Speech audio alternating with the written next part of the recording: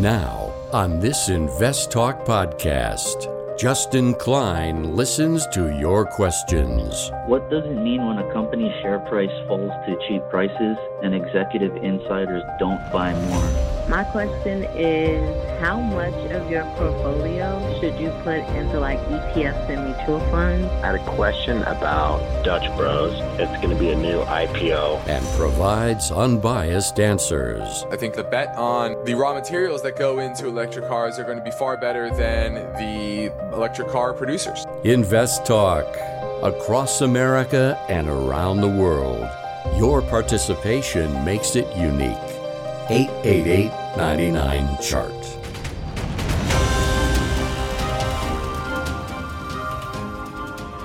This podcast is produced by KPP Financial. Steve Peasley, President. KPP Financial. Independent thinking, shared success. And now today's podcast. Good afternoon, fellow investors, and welcome to Invest Talk. This is our Thursday, November 11th edition of Invest Talk, and I want to start off by thanking all of our veterans. It is Veterans Day, so happy that those that are around for us and those that have passed. That you served our country well, and I thank all of you. Now, we see in the markets right now a lot of consternation about inflation, and some investors are panicking, others are not. But whether your goals are short, medium, or long term, you have to have an appropriate strategy for those particular goals. And that's what we are here to help you do, is to build the tools necessary to develop and implement the right investment strategy, saving strategy, spending strategy, etc. So on today's podcast and program, I'm going to operate with my mission statement, which is always independent thinking and shared success, which means that no matter what I talk about, I'm going to give you the facts as I see them using my 20 plus years of investment experience and the data that I have. And so if I'm talking about a stock, a mutual fund, an ETF, a particular asset class, a strategy, whatever it is, I'm here to give it to you without bias. So I'm Justin Klein. Of course, I encourage you to contact me with your finance and investment questions. And when you do that, you get to shape this show to your liking. So I encourage you to call me right now during our live stream program from 4 to 5 Pacific time. Or if you're listening after hours, no big deal. Just leave a message on our Invest Talk voice bank. As always, either way, the number never changes. 888-99-CHART. So let's get right to our first listener question now. Hi, guys. This is Eric calling from LA. I love your show. My question is about IIPR, Innovative Industrial Properties. I bought what I figured was an equal share, like around $29.50 several years ago, and now it's almost a 10-bagger. So anyway, it's far outgrown any of my other investments that I equally invested at the time. So my question is, how much would you normally take out? It seems to keep going up, and I have like some FOMO, and you always talk about taking away profits. I probably have made an extra 20 shares through dividend reinvestment. So I was wondering, what would you guys do? Because you've always talked about rebalancing your investments. I'm looking forward to hearing what you have to say. Thanks a lot. All right, this is IIPR. This is a company we've owned for clients currently. We've owned it for roughly a year or so, something like that. It's trading at $277.40 today. So clearly you've done very, very well. Now, when you're rebalancing, and I like that you're starting to think about that, rebalancing. And so many people need to do that. They should do that. They get kind of tied to a particular stock and they fall in love with it and they never sell it and they don't rebalance. And obviously there's always the fear that it's done well and it could continue to go up. And that's certainly true. But any company that's too large a position of your portfolio becomes too big of a risk for you. And that's why you need to trim. And it sounds like you're in that place. So really it's more about what is the percentage of the portfolio you have in this name now and what your target allocation should be, probably somewhere in the 3 to 5% of your overall portfolio. That's probably what you need to trim it back to. Now, obviously, there may be tax implications for that. You need to consider. You probably want to do it into strength as opposed to into weakness, etc. And right now, it is relatively strong. And this is in the cannabis space. So they rent grow facilities. They license, purchase, create grow facilities for operators, and they extract high returns on their capital. And therefore, that's why the business has done so well, and the growth is so strong. So I like the name, but you should right size your portfolio. Like I said, 3 to 5% of your overall investments. Now, my focus point today is based on the story behind this headline. Younger women are narrowing the gender investing gap. Nearly 3/4 of millennial women aged 25 to 40 are now investing outside their retirement accounts. And compared to other age groups, they are also more likely to invest for specific goals. So that's interesting as well. So we're going to look at that story and what that could mean for a new generation of investors, not just millennials, but millennial women. And also what strengths they might have that we can all learn from. And we're going to dig into that. Also, inflation. We talked about inflation. We're doing a webinar on inflation in a week. And there was some signals yesterday that the CPI number that came out, that hit the highest level since 1990, that sparked a shift in the market. Now, it's early. It's only been 2 days, yesterday and today. So definitely you can't draw huge conclusions yet until there's continued follow through. But definitely some big moves that could be meaningful in the market. So we're going to look at that. Then also next year, typically the second year of a presidential term tends to fall short when it comes to stock market annual performance. That's just naturally how it tends to go. That doesn't mean it has to happen, but long-term average return on the S&P is roughly 10%. And historically, more often than not, the second year doesn't meet that level. And so there are some other factors. Remember, you don't look at that in itself and make a decision or anything. It doesn't mean the market has to be bad next year. Maybe it's only an 8 or 9% year versus a 10% year. We'll see. But there are some factors that you have to look at that could cause an equity market that, once again, doesn't have to be bad, doesn't have to be a recession, but maybe not as bullish as it was so far this year. So we're going to look at those figures. And then lastly, does sustainable investing help the environment? Does it help the environment? And there's some definitely some arguments on both sides, like most things, pros and cons, but we're going to dig into that as well. But let's check out on the market today. You had the S&P up 2.5 points, very, very kind of flat day on that side.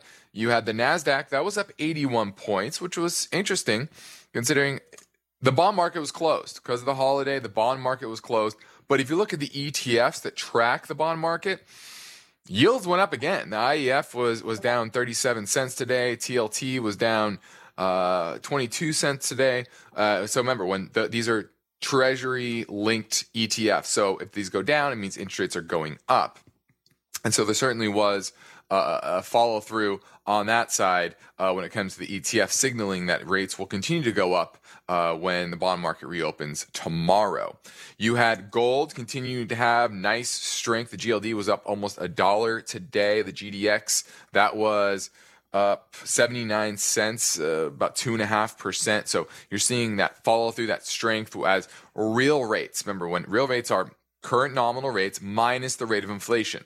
And with inflation numbers continue to kind of power higher, that's putting real rates lower, and that typically is good for gold. And you're seeing definitely a breakout on that side as well. So if you look at the growth to value side of the market as well, what outperformed, what underperformed, growth actually had a better day than value, modestly, very, very modestly. Really a know-nothing day, do-nothing day on that side from that perspective. So that was kind of the overview of the markets. We'll know a lot more when the bond market reopens tomorrow. But this is Invest Talk, and we're heading into a quick break. And here's a reminder that At the halfway point of today's podcast, I'm going to play an interview I conducted with an expert on the easy way to create a will or a trust. So if you want to tune into that, you know anyone that would be interested in that, tell your friends about it. And now, if you want to put your question in the mix, give me a call at 888-99-CHART.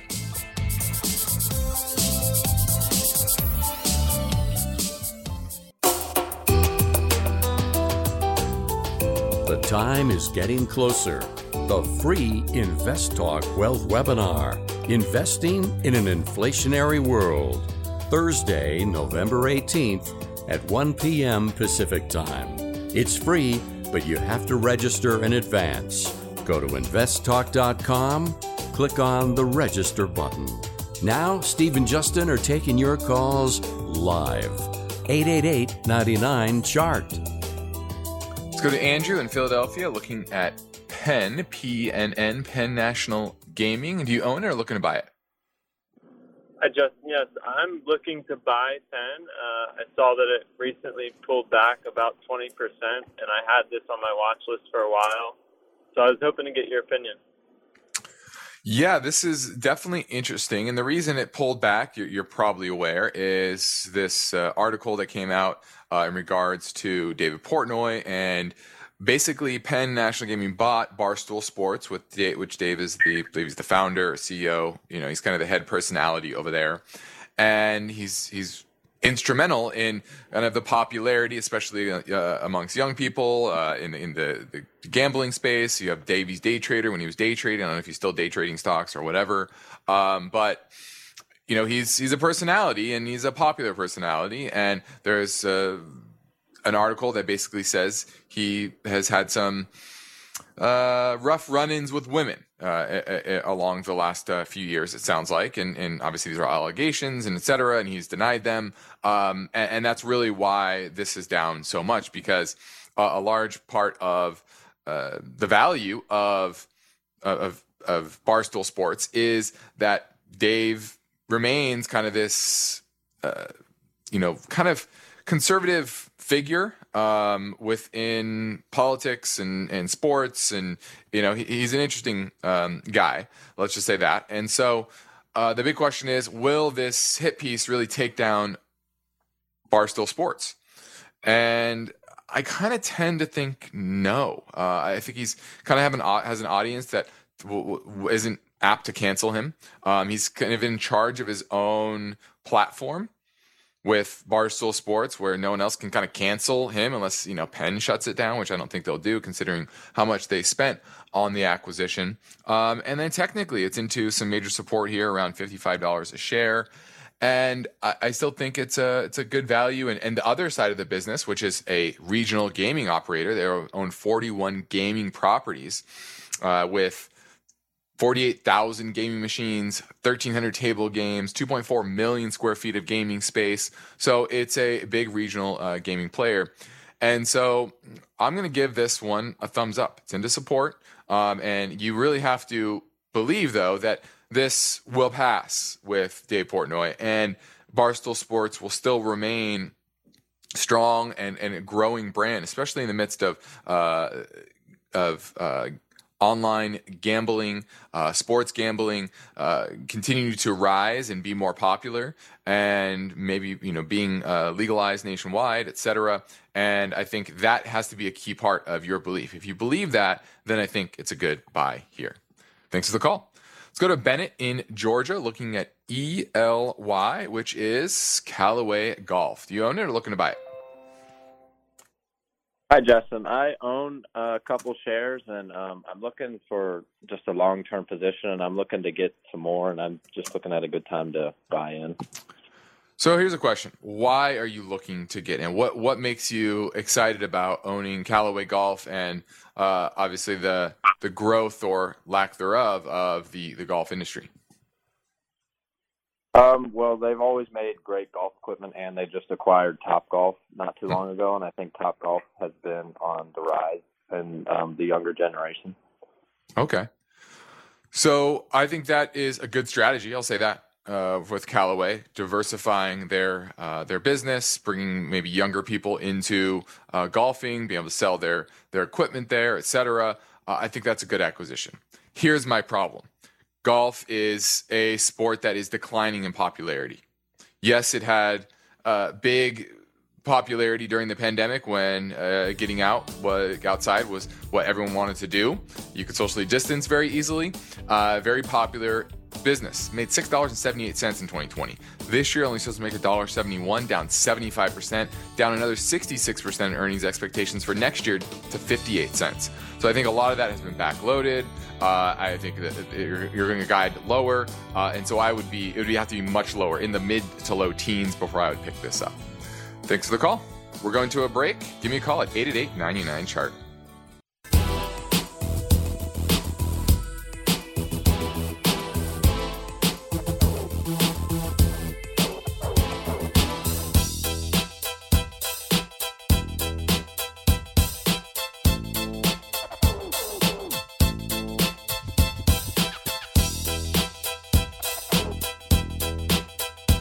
You've got a portfolio to grow and protect, so get your finance and investment questions together and call Steve Peasley and Justin Klein. They're ready with their unbiased answers.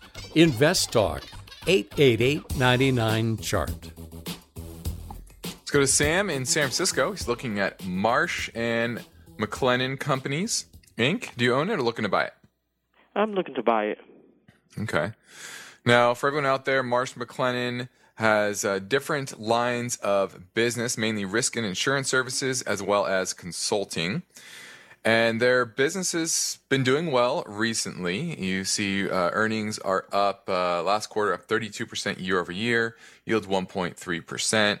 And over the last decade or so, the return on equity has been trending higher from the mid-teens in 2011, trailing 12 months now up to 29%. So obviously that's very, very good trend there. The big question is, will there be a reversion in the mean? We'll see with that. But what is your main reason for potentially owning this business? Just the growth on the company. I see there's a lot of growth in the past 5 years. And I'm just trying to figure out when is a good time. Should I wait for it to go down, or is it a good time to jump in now as I see the company continue growing? Okay, well, one thing that worries me a bit is that premiums have gone up pretty dramatically, about 15% year over year, but those increases look to be flattening out as of late. So that's one thing that would have me a bit worried at these valuations. And then if you look at those valuations, enterprise valued EBITDA right now is about 18.5 times, which is much higher than it typically trades at, more in the mid to low teens. So I do think it's a bit overvalued, and the momentum is starting to wane a bit. But I like the company. I like that this is on your watch list. I just think you're a bit overvalued here, and it needs to come back down into probably the low hundreds, 120, 125, in that area. That would get me interested in this name. But at these prices and what I'm seeing in the insurance market, where the premium increases are flattening out, I think it's a bit ahead of itself. So I would be patient, keep it on my watch list. You'll probably get a good buying opportunity sometime next year with probably a more volatile market, and that's when I would think about picking it up. Thanks for the call, Sam. Let's go to Noel in Napa, and he wants to ask about a book. Yeah, hi, Justin. Yeah, I'm currently reading The Intelligent Investor by Benjamin Graham. I'm sure you're aware of that book, and this one is the latest revised edition. I think it's copyright 2003, so it's the latest one. But of course, this comes from way in the past, Benjamin Graham. But this has the preface and appendix by Warren Buffett, and it has commentary by Jason Zweig. But anyhow, on page 405, Benjamin Graham warns convertible securities always come out of the woodwork near the end of a bull market, largely because even poor quality companies don't have stock returns high enough to make a conversion future attractive. But I haven't heard the word convertible security in a long time. And do they exist much anymore to make this appropriate? And if it is still appropriate, this verbiage, where would I check on it? Well, it is. They're still around. Convertible securities are still around. Tesla's a perfect example of a company that has issued a lot of convertible securities. And remember, basically what a convertible security is it's a bond instrument, low yielding, and in place of yield, you're basically purchasing a call option on the company. And so when people are very bullish on the underlying company, they're willing to pay up for that call option, and therefore the yield on the security is very, very low. And typically these companies that are issuing them are not making a ton of money. They need to borrow a bunch of money. Tesla's a good example, and that's why they tend to show up near the end of these bull cycles, is because there's a lot of confidence in these companies, and there's the willingness for these companies to sell shares at higher valuations as well. And so that's certainly true. Now, is this an environment where convertible securities are very popular? Not really, because I think there's other vehicles, there's other ways to speculate that's a more pure play on the upside of markets, right? Just buying calls outright. Other speculative plays like crypto, et cetera. And so from a total risk perspective, they're not, I don't think, high risk enough for people on average. And they're a bit too complex, I think, for a lot of people as well, because of the bond side and the equity call option, et cetera. So I wouldn't use this in this cycle. Now, the next cycle might be different. It might be all the rage, but it's not something that I think is a hallmark of this particular cycle. But great question, and love that you're reading that book. Now, in the next Invest Talk, story behind this headline. Big business bosses are warning that supply chain issues and inflation are here to stay. Companies around the world are battling supply chain bottlenecks as post-pandemic spike demand converges with industrial production struggling to catch up after a lengthy COVID-induced shutdown. Steve will walk through the twists and turns of that story tomorrow for you.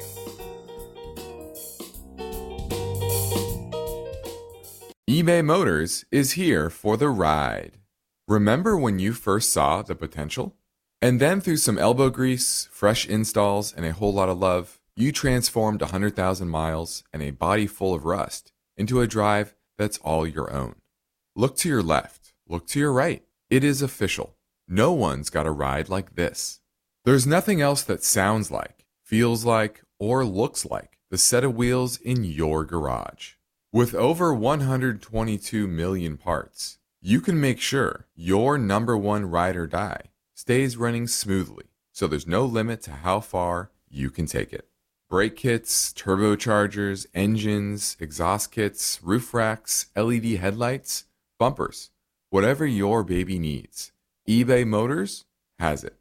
And with eBay Guaranteed Fit, it's guaranteed to fit your ride the first time, every time, or your money back. Plus, at these prices, well, you're burning rubber, not cash.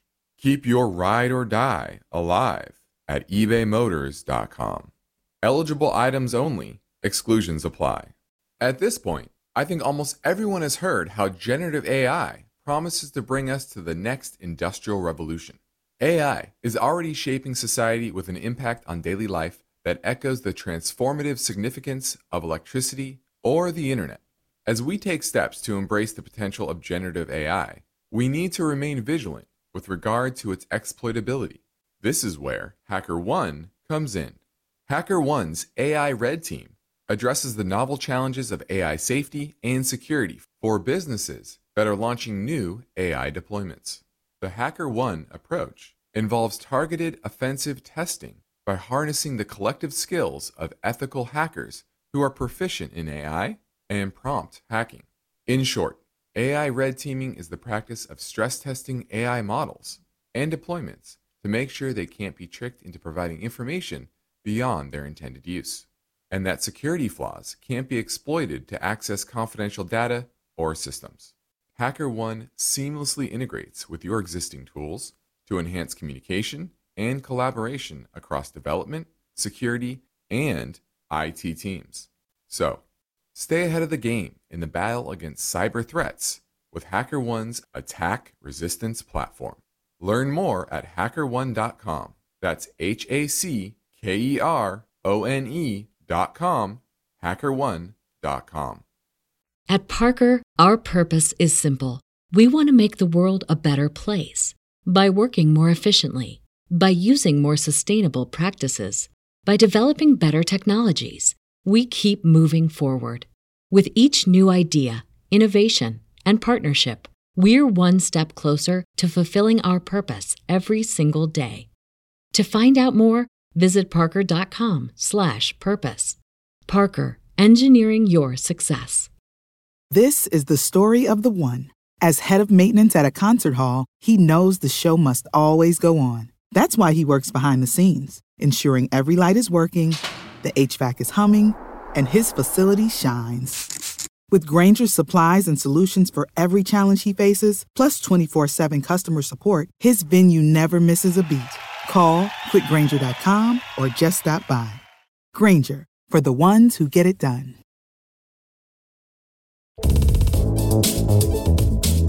Look at the calendar. We are into November and on our way to Thanksgiving and then Christmas. But now you've got finance and investment questions. Steve and Justin welcome your calls. Invest Talk, 888-99-CHART. Welcome back to Invest Talk, and right now we're going to pivot to an interview, and sometimes we bring on special guests to the show to educate us on specific topics, and today we have a partner from Trust and Will, and he's going to give us an education on estate planning and why it is important, and so we're going to welcome Andres Mazabel. Welcome, Andres. Thanks, Justin. Appreciate you having me. No problem. Let's start it off with that first question. Why is estate planning important? Great question. Estate planning is really making the decision, the conscious decision of what happens to your loved ones and your assets when you pass. So it's you taking control instead of a judge or a court making those decisions on your behalf. So really it's around peace of mind for your assets and, more importantly, your loved ones. Well, that makes sense. And why do you think people put off the planning process so long? You know, people kind of procrastinate on that. Is it just because it's cumbersome, it's difficult, it's expensive? What are the main hurdles for people to actually go and do some estate planning? Yeah, good question. I think from our perspective, it's really lack of education. That's where we at Trust and Will lead with education. Most people that you talk to, they understand the concept of estate planning, the importance of it. But many people don't understand what their options are, how you create it, what information do you actually need. And then for most folks, when they think about estate planning, they think it's very expensive. And in the history of it, it has been, right? So for maybe a young family that's had their first kid or bought their first home, the thought of spending, a couple, $2,000, $3,000 like it is here in Southern California, it creates barriers. So lack of education, cost, and then the complexities behind it are typically the main triggering points why people try and put it off as long as they can. Got it. Now, that's covering why people don't do it. How about when should someone create an estate plan? What are those markers that say, okay, now you need to really think about doing an estate plan? Yeah. So typically what we see, and we've done a ton of studies around this, the biggest triggering point, Justin, is when someone has their first child. It's this conscious, man, I have to look out for someone else, right? So that's typically when people really start thinking about it. But we actually have members on both spectrums. We actually have folks that, for example, turn 18, and their parents are encouraging them to set up an estate plan because now they're going off to college. Now they're going to need a power of attorney, a HIP authorization. So literally as young as 18. But to answer your question more specifically, we typically see a big uptake when a family has their first child. Got it. That makes sense. Now, let's say someone has a first child or they just don't have an estate plan and they feel like they need one. What are the options? Obviously, going to an attorney is one. There are some online solutions like Trust and Will. What are the pros and cons of each option as well? Because I'm sure not everybody's going to fit an exact route for the best way to create their own estate plan. But can you give those pros and cons between those two solutions? Yeah, I like the way you framed it. Typically, most people have only had the option of an attorney, and it's why more than 60% of families don't have an estate plan, right? The barriers that we kind of talked about. So now with platforms like Trust and Will, which we offer the state-specific documents in all 50 states, we essentially have very specific templates for every state that are designed and reviewed by attorneys. And we're now enabling a client and a family member to be able to create the documents and customize them depending on their needs. So think literally TurboTax, but for estate planning. So a couple different things that come right off the bat. What are the main differences? One is we're led with technology where the client is actually driving the platform, but we do offer live customer support. So if someone has a question, they can actually talk to a live representative at Trust and Will, either online, on the phone, whatever's more comfortable for the member. And then obviously with an attorney, the difference is you're typically going into the attorney's office. You're going to be going through, the questionnaire, which our questionnaire is directly led by the customer that they're entering directly on the platform. And then from really the beginning to the end process, it's fairly a similar flow. It just really does depend on the complexities, the asset level that a family or even an individual has in terms of what is the best fit for them. Now, what percentage of people need an attorney to really build out a complex plan? Are most plans fairly straightforward and boilerplate? Yeah, most plans are. I mean, if you think of most families, all right, let's use an example of husband, wife. They have maybe 2 kids and they own a home, and maybe one is a business owner, the other one is a W-2 employee. I would argue that's maybe 70%, if not higher, of the population. So with that type of very simple, straightforward example, those are typically the folks that just need a very simple, straightforward estate plan, but still be able to customize it for their needs, right? So if a family has 2 kids, but they're younger, they might say, I don't want my children to receive all these assets when they're 18. They may not be financially responsible at that age, right? So it still allows a family to customize it and be able to make it fit for what their priorities and values are, to make sure that it really aligns with what they're looking to accomplish. So it sounds like 80-90% of people can use an online solution like Trust and Will and get everything they really need, probably at a lot lower cost. Correct. Yeah. And that's typically where, with our platform, Justin, it's many folks can come in and just talk to us.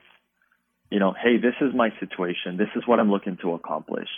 And depending on that, we can kind of better guide them to see, is our platform a fit? Or do you have more of a complex, advanced estate planning need where you might be better off just working with a local estate planning attorney? That makes sense. Now, when people think of estate planning, they probably don't know what goes into an estate plan as a whole. So can you kind of go over that, of what a full estate plan looks like, what documents are created to make sure all the boxes are checked? Yeah, absolutely. So we really think of estate planning as, planning for when you pass, and then also planning, very important, especially what we saw in the pandemic last year, is planning if something's to happen while you're alive. So incapacity.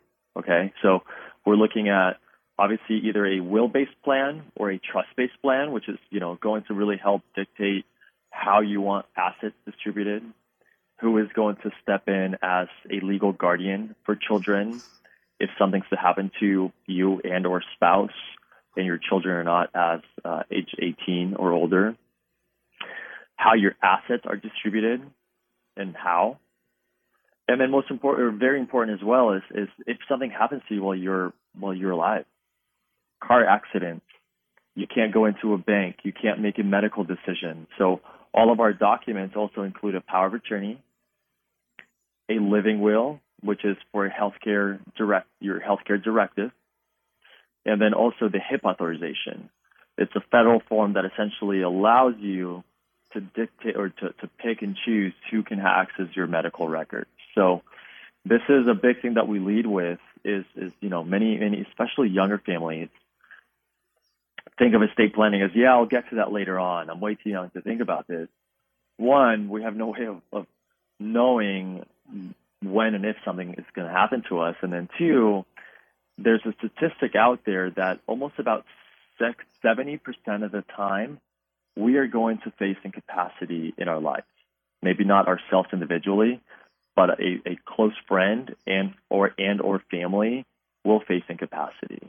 So how can we make sure that we have these documents, that we're not putting a burden on our loved ones, and really just making sure that we have all our ducks aligned and make sure we have all our documents executed. So, not if, but when something happens, we have that peace of mind to know that, we're not going to be placing a huge burden on our loved ones or friends. Interesting. Now, a lot of people think of estate planning and maybe trusts and wills, and they're probably unclear of what the difference is. Can you kind of clarify that for people so they know maybe if they might need a trust versus a will? Yeah, absolutely. And that's typically the education number one that we provide through our platform.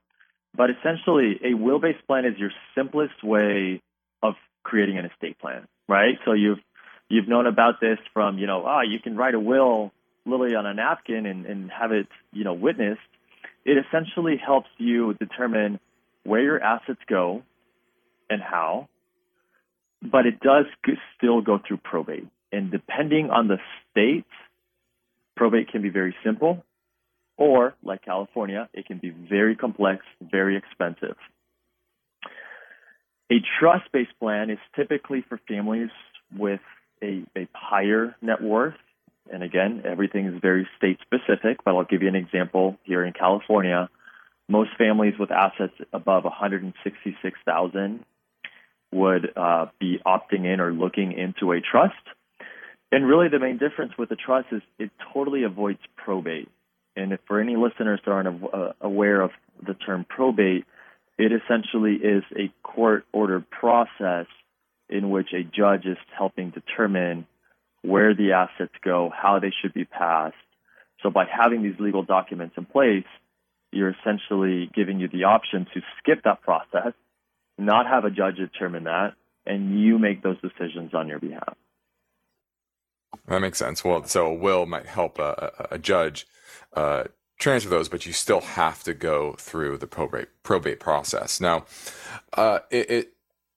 I've been the executor. I was the executor of my grandfather's trust, and one issue I see, and you probably see that a lot with clients that have existing trust or I guess estate plans, is making sure the documents are where they need to be. It's hard to sometimes file them and make sure that they're in the right place, that the right people have it and know exactly what it says. Sometimes pieces of the estate plan get lost, etc. So what I think is interesting about the online solution is that it can be saved online, it can be sent to those people. What does that process look like, and how much headache does that solve by having the documents kind of live online? Yeah, I'm so glad you brought that up. So a couple of things that come up. One, we make sure that a member understands the next steps. Notarization, witnessing, depending on the state. There's actually some states, we actually give you an example. About 2 years ago, we created the first e-will in U.S. history, allowing someone to actually create their document, but then also within minutes, notarize it directly online, which is incredible. And then two, to your point, which is super important, many people in some cases create an estate plan. They go to the attorney, They don't truly understand what's actually inside the estate plan. And they forget to actually educate people named in the estate plan, or even where are the documents? How would you access them, right? Like I had scenarios like this when I was in private banking at my former career, where many families would walk in and say, someone passed in my family. I'm the trustee. I don't know where the trust is. They have no information or what it actually means to be a successor trustee. So very high-level overview, we're the first company that's actually ever allowed a member to electronically share their documents with an executor, a beneficiary, even a financial advisor. And then it also allows that person, individual, to be educated, right? So we have very specific articles. You're a successor trustee. What does that mean? What to expect when you step into that role, to really help in the education side of it and the accessibility as well. That's incredible. Well, hopefully this helps a lot of people. I know I created my estate plan through Trust and Will, and it's just a very easy to use platform. And thank you for being on, Andres. And if anyone out there needs some help, you can reach out to me. I can help you with the process and help you help answer any questions, etc. So thank you again, Andres. And hopefully this educated a lot of people on the ins and outs of the estate planning process. Absolutely. Thanks for having me. Now let's pivot to our main focus point today, which is that younger women are narrowing the investor gender gap. And this is a study from Fidelity Investments 2021 Women in Investing Study. And it shows that during the pandemic, younger women are improving their investment know-how. 2/3 of young women see the value of investing for a specific goal, compared to just 56% of young men. And that is a big part of this as well, is that they're focused more on the planning side and tend to have a focus of a goal that they want to hit with the money that they're investing. And that's a big factor of being successful. It's an underrated factor, is creating a plan. Men tend to be more fly-by-the-seat type of investors. And some 60% of women are worried about retirement, compared to only 51% of men. And before the pandemic, women were retiring with only worth $70,000 less than men, and nearly 1 in 5 women had nothing saved at all in 2020. And this is one of the biggest regrets for boomer women, is not investing more when they were younger. And so younger women are definitely figuring this out. And the access to advice and knowledge bases have gone a long way to help shift this gender gap. And it's definitely very nice to see. And it's very intentional for these women, and they're being successful, which is exciting. Now we're heading to our final break, so give me a call at 888-99-CHART.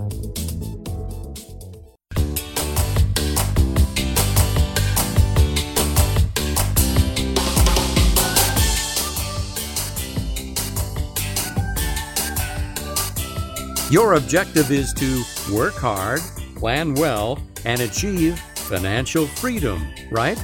You're in luck, because Justin Klein is here now, ready to take your finance and investment questions. Call 888-99-CHART. Let's go to Abhijit in Fremont. Let's talk about Rivian. Yes. What looks like the prospects for that company? Well, the prospects of the company are oftentimes very different than the prospects of the stock, and that's that's your real question. The stock has done well in its recent IPO, and that shouldn't be a shock really to anyone. It's very hotly discussed. It's a hot IPO, and typically hot IPOs perform well out the gate. Now the question is, will their ultimate business be able to live up to the current market cap of $104 billion when they're expected to, let's see, they lost $1.17 last year, 66 cents last quarter. And so this is really what you're dealing with. You're dealing with a very expensive stock that's going to have monster results to live up to this valuation. Now, you can have confidence in that, or you cannot have confidence in that. I don't see the risk versus reward being great, but if you have great confidence that this is the next big car brand, electric car brand, and I think their vehicles look great and a very interesting company, but I also know what it takes to grow into a $100 billion market cap. It takes a lot of success. So that's really up to you to decipher.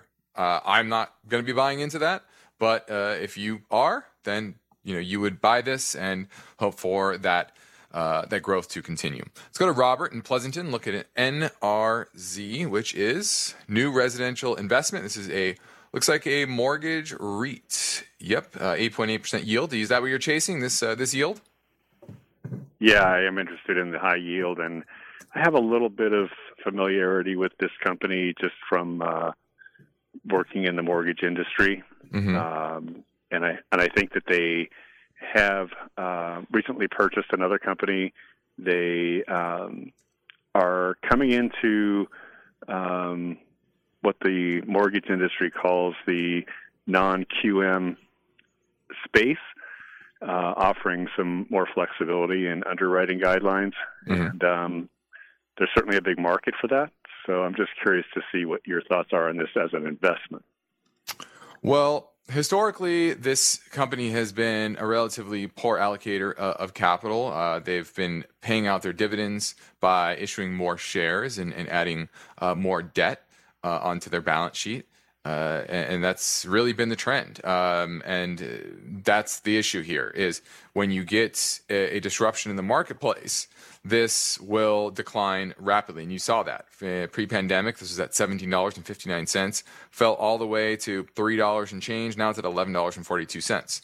So the longer term trajectory is down. Yes, you're getting 9% yield, but you're falling probably more than that annually.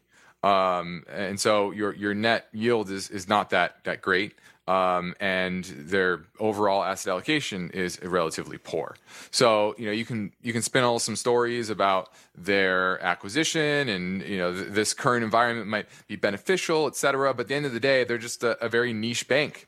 They're borrowing short, they're lending long, and owning mortgage assets, and which mortgage assets they buy. It's a competitive marketplace, so squeezing enough yield out of that to make up for overall high leverage balance sheet, not something I'm interested in. So I would absolutely pass on New Residential Investment Corp. and the mortgage REITs.